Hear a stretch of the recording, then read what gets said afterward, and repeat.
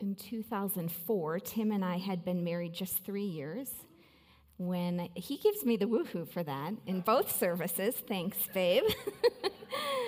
But we were married just 3 years when an earthquake, you may remember, under the Indian Ocean unleashed the amount of energy equivalent to 550 times that of the atomic bomb dropped on Hiroshima. And on that day, 250,000 people were killed. Tim was working with Food for the Hungry at the time, and he got a one-way plane ticket. He left to help with the relief efforts indefinitely. We didn't know exactly when he would be returning. And I can remember, newly married, our sadness in saying goodbye, but of course, our overwhelm with just the thought of like 250,000 lives, like every one of those lives being somebody's son, somebody's daughter, a person with wishes, hopes, and dreams.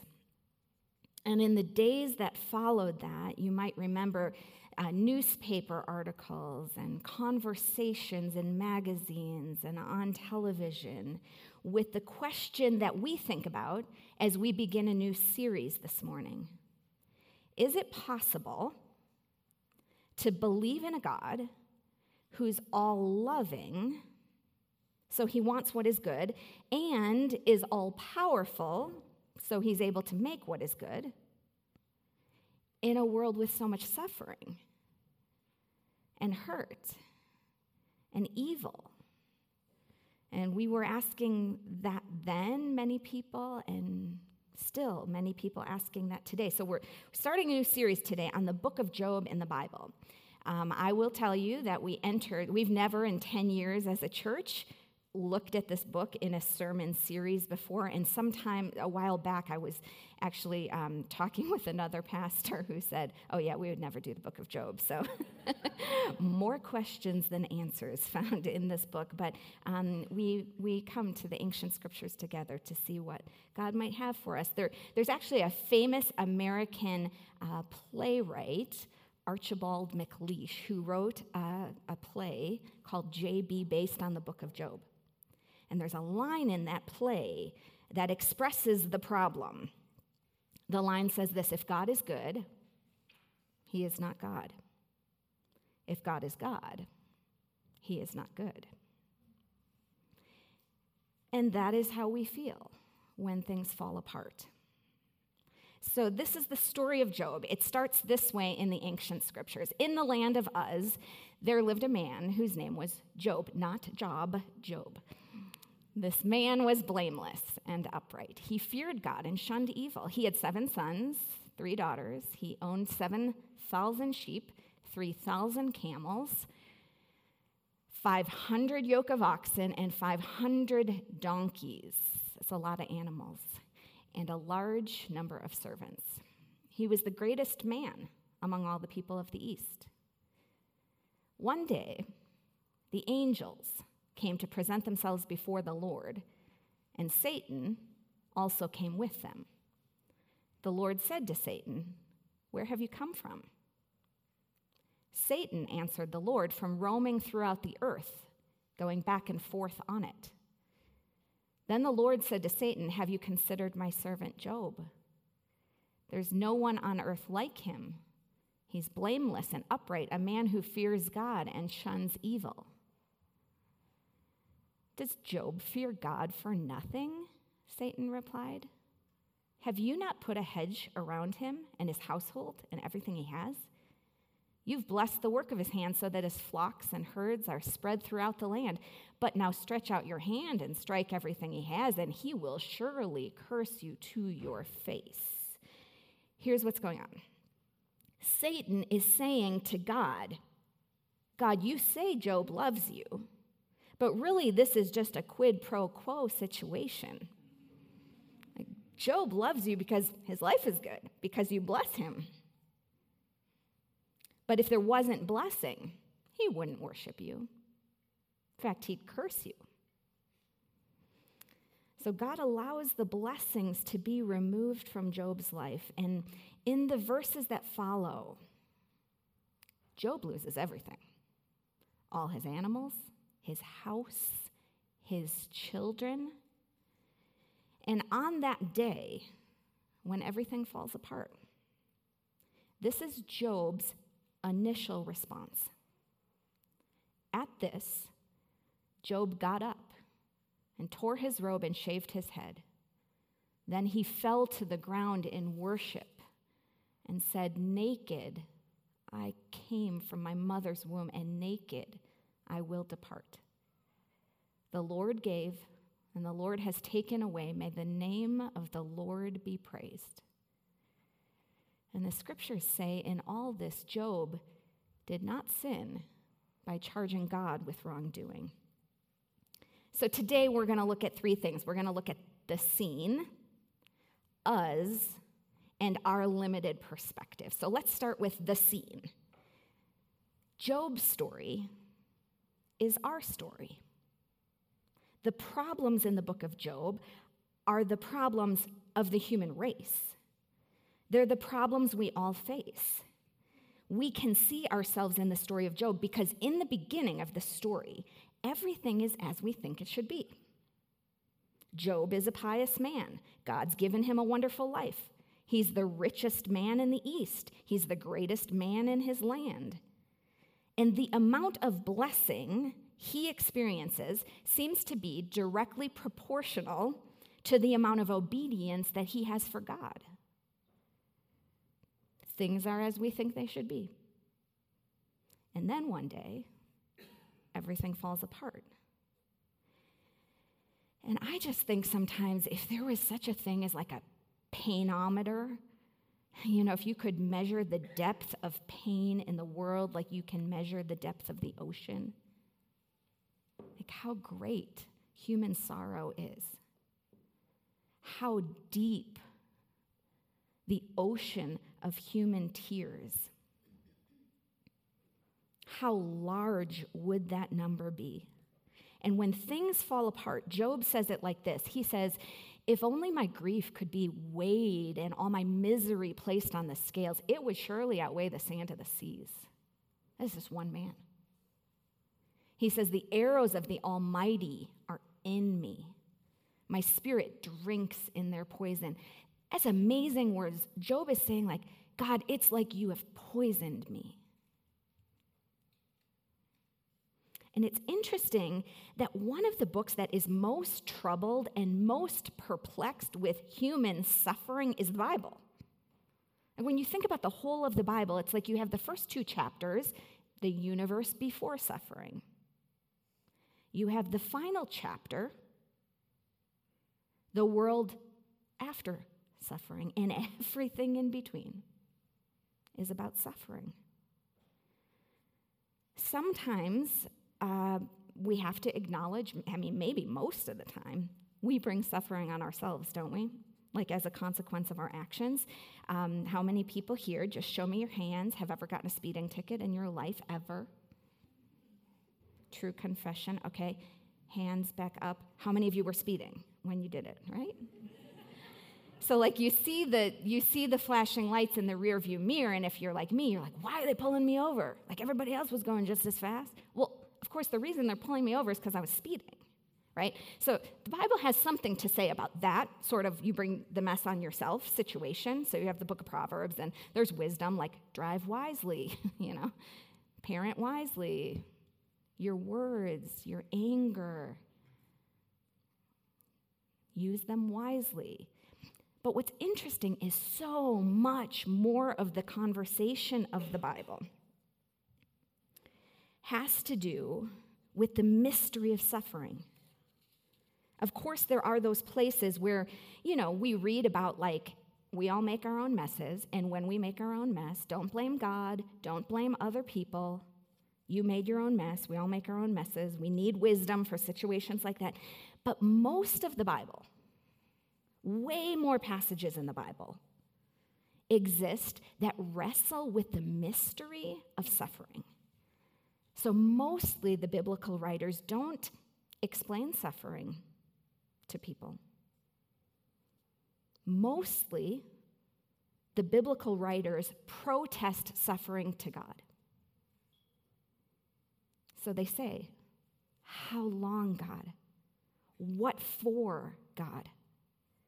Have you forgotten me, God? Do you hear me? Will you act? Where are you?" So fascinating. The Bible is not mostly written by people who explain evil or people who prove God's existence. It is written by people who are disoriented, who are overwhelmed, who are troubled by evil, like you and like me. Just last month, an extended family member of mine was so overcome with depression that he actually drove to a friend's house and took his own life. And his mother was then so overcome with regret and despair that some family members feared she would do the same. And these are those moments. I hate suffering. Like you, I hate evil. I hate that people I love hurt. I hate that people I love carry burdens that crush them, that seem unfair, that are unrelenting. Like you, I wake up in the middle of the night sometimes, troubled by that. And here's the thing, all of us, Christians, Buddhists, Muslims, atheists, none of the above, we are all united in this fellowship of grief and hurt and pain. And it's really a strange thing because when you ask people who don't believe in God, why don't you believe in God? The existence of pain and evil and suffering, probably the number one reason. And yet it's interesting, there's an author, Barbara Brown Taylor, she has taught many courses on world religions, and she says most religions are actually born out of suffering. So think about Buddhism, just by way of example. A young, very entitled prince named Siddhartha leaves his palace, sees a sick man, sees an old man, sees a dead body for the first time in his life, and devotes himself to the problem of suffering. And Buddhism is born. Judaism centers around the story of the people of Israel leaving slavery in Egypt. Their children are being murdered. Christianity centers around the life and death of Jesus Christ, who was hounded and mocked and humiliated and suffered crucifixion. Isaiah says he was a man of sorrows, acquainted with grief. So Job's story is our story because we all suffer. And in the book of Job, Uz is the place of unplanned suffering. Uz is the setting for the life of this good man. So it's like trouble is coming to the land of Uz. And Job doesn't know it, he doesn't expect it, but it is coming, and it is coming like a tsunami. And so Uz will be this place where very bad things happen to a very good man. It will be the place where suffering comes without any explanation, without any warning, and it's going to create confusion, and it's going to create despair that's beyond words. And some of you have been there. Just this past week, a pastor friend of mine received news that her son was found dead in his dorm room. He would have been 20 this month. It's like every parent's worst nightmare. And their family is entering Uz. They've just entered. And the hard truth is, everybody will spend some time in Uz. Like either you are there right now, or you have left there and you're living in the aftermath, or you may not realize it, but you are headed there. And when things fall apart, the thing is we wonder this, like, what's the purpose of this pain?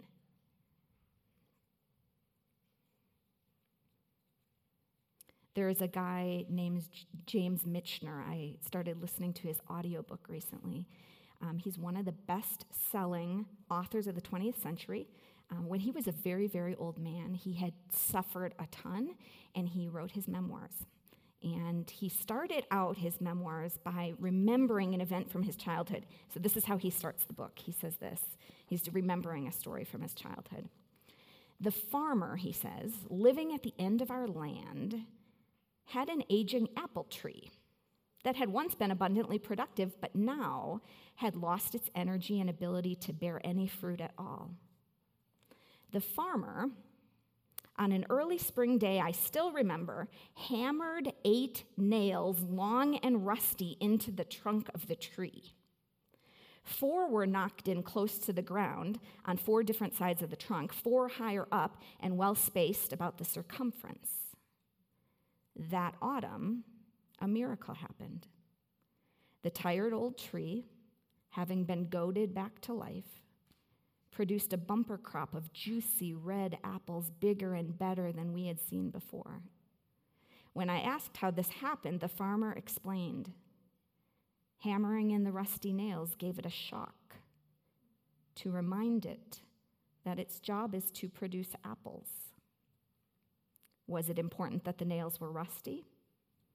Maybe it made the mineral in the nail easier to digest. Was 8 important? If you're going to send a message, be sure it's heard. Could you do the same next year? A substantial jolt lasts about 10 years. Pain is nails hammered into a tree. And the nails always come. And we want to believe that the nails, the pain, the suffering, will somehow make us more fruitful or make us more productive. But what we know for sure is they always come. The nails always come. The book of Job says it like this: for hardship does not spring from the soil, nor does trouble sprout from the ground. Yet man is born to trouble, as surely as sparks fly upward. See, often when we think about suffering, we want to make sense of suffering. Because we think if I can make sense of it, I can control it. If you hear so-and-so got lung cancer, what's the next question in the circle? Did they smoke? Because if I cannot smoke, I cannot get lung cancer. If I can parent exactly correctly, the exact philosophically right way, my parents will turn out exactly how I want. My children will turn out exactly how I want, right? If I can live this exactly healthy lifestyle, I'll never get sick. If I can do everything vocationally, I'll never have vocational trouble. We want to make sense of suffering because we want to have control of our lives. We seek to make sense of it because we want control. And it's so ironic because you could make the case we suffer way less than people in the ancient world did, but we fear suffering way more than they did. In the ancient world, there's actually author and pastor John Ortberg. He talks about this Stoic philosopher named Epictetus. And this guy said, Stoic philosopher, he said, you should constantly remind those nearest you of their vulnerability and their mortality. So he said one time, what harm is there when you are kissing your child to whisper softly, tomorrow you may die? I bet that guy's kids were in therapy.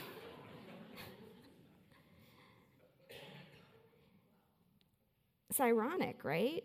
We suffer less today, but we fear suffering more. In the ancient world, in medieval Europe, 20% of all children did not reach their first birthday. 50% of children died before the age of 10. The average life expectancy in the world at the time was 35 years old. But the thing is they had a worldview that could make sense of suffering far better than most people in our day. because we think we can control it or use technology to avoid it or legislate or outlaw evil. I mean, if you want to see how much our culture seeks to avoid pain and suffering, just walk into any Walgreens. Like, we think we have a solution to avoid all pain. And what happens in Job, it's totally outside of his control. And the strange thing about suffering is that suffering points us beyond ourselves. Job experiences great suffering. And you know, his initial response is worship, and then the suffering continues. It inflicts his body. He has all these sores all over. He's isolated. And as the suffering intensifies, Job struggles in this book, and he doubts, and he cries out, and he talks to friends, and the book is like more than 40 chapters long. And by the end of the book, Job says these words to God. He says, God, my ears had heard of you, but now my eyes have seen you. God, before this pain I had heard of you, now my eyes have seen you. And it's interesting when it comes to pain, you know, we spend so much time trying to control it, to avoid it, to numb it. Before things really fall apart, we think we have some amount of control. Like, I can numb my pain with work and shopping and comfort foods and a few drinks. And think about addiction in general. Every addiction begins as an escape from pain, everyone. And then every addiction ends with an enslavement to pain, every one of them. And we're also addicted because we're trying to avoid and numb and hide and control our pain. And that's where the ancients had a leg up on us, because they knew pain is unavoidable. Our response to pain is our choice. And we can cling to control, or we can surrender. You don't always have the power to control, but you do always have the power to surrender yourself to God. And actually, God can do so much more with your surrender than you can do with your control. The only kind of control the Bible actually encourages is self-control. So while pain is inevitable, how we respond to pain is our choice. You know, Lewis Smedes, author, said that we can distinguish between two primary ways of suffering.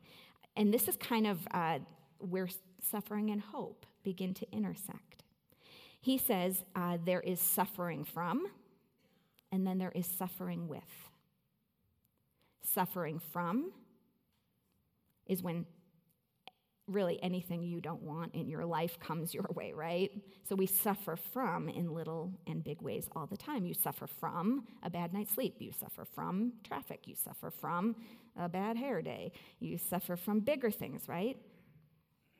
Loss of job, divorce, cancer, betrayal, bigger things. So that's suffering from. And then there is suffering with someone. And oddly enough, suffering with is something we choose.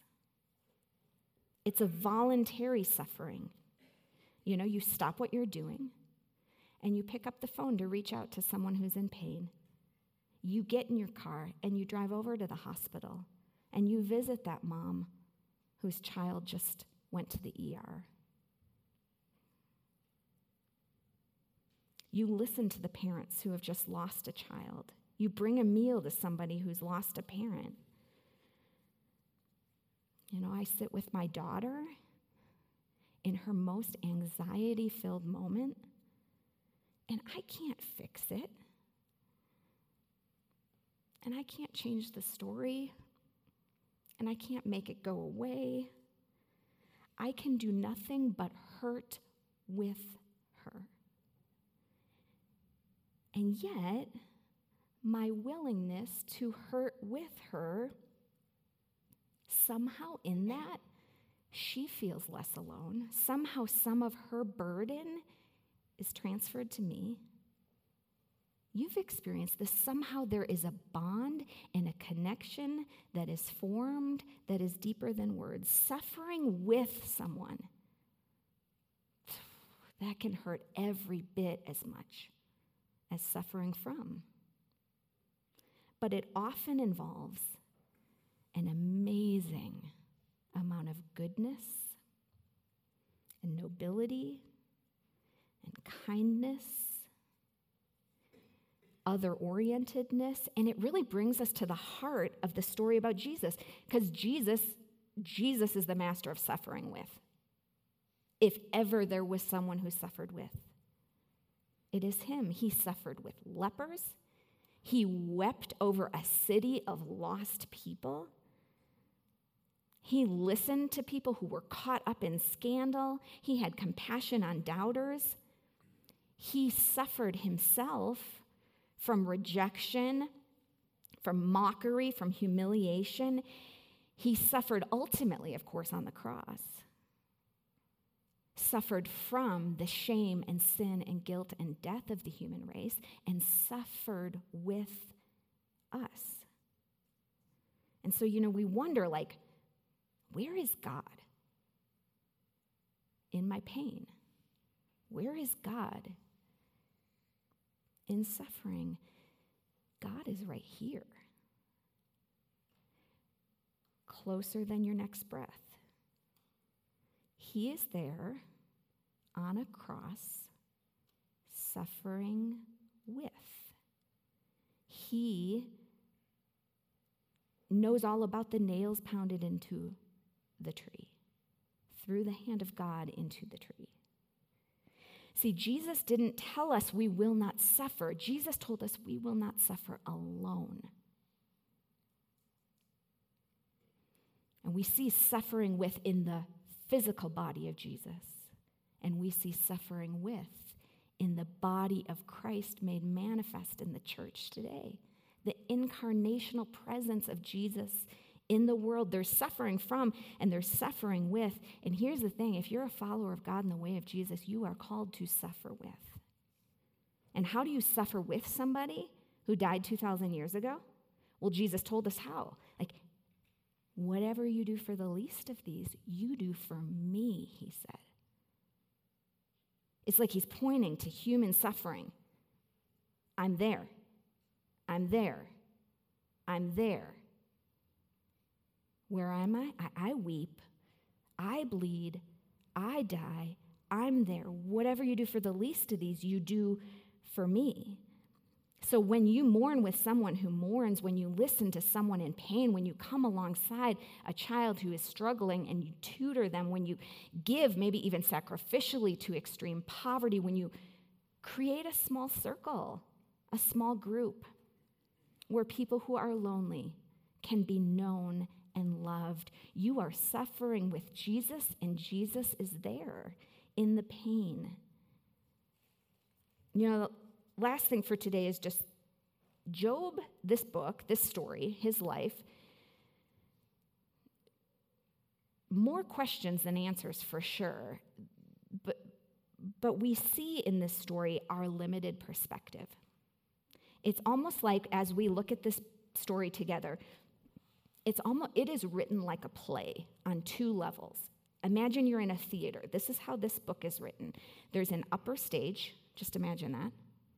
Risers way up high in the theater, and the story of heaven is taking place there. And the story of heaven can see what's happening on the lower stage, on earth.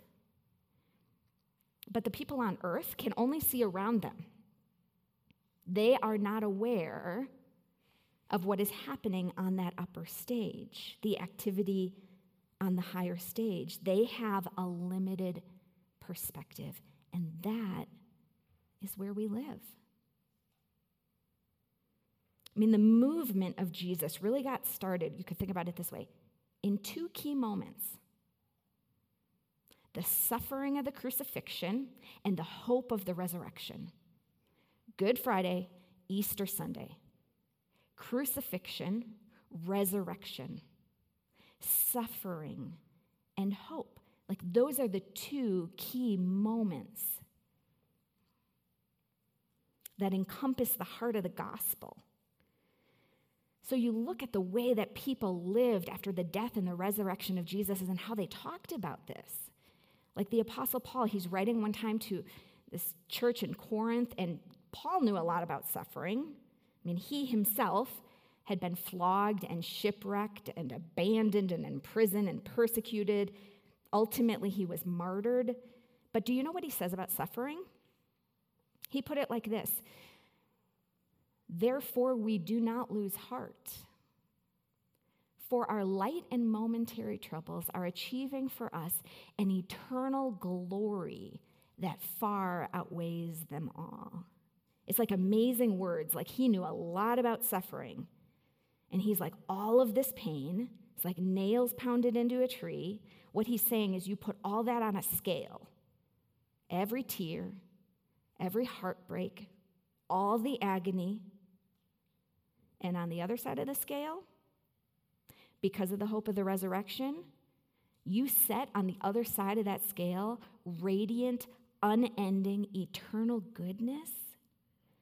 And we can't fully see, but Jesus promises is coming. And Paul says that is eternal glory. He says it outweighs them all. There's an author and pastor, Tim Keller, and he points out this wonderful line in Tolkien's Lord of the Rings, right at the end, when Samwise Gamgee sees Gandalf, and he says, "I thought you were dead." And then he says, "But then I thought I was dead myself." And then he says this wonderful line: "Is everything sad going to come untrue?"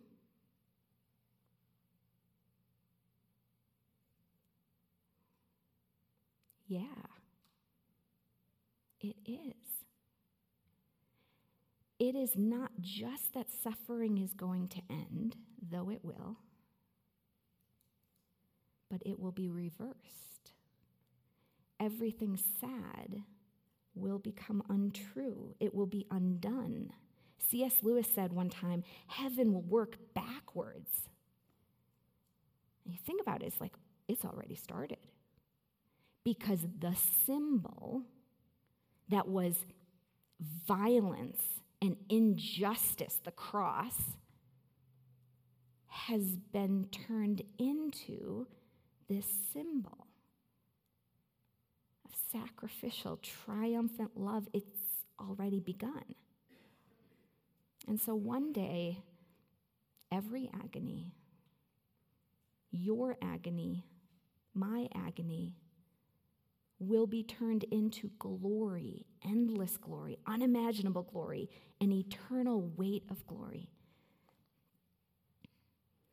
So we do not lose heart, though outwardly we may be wasting away.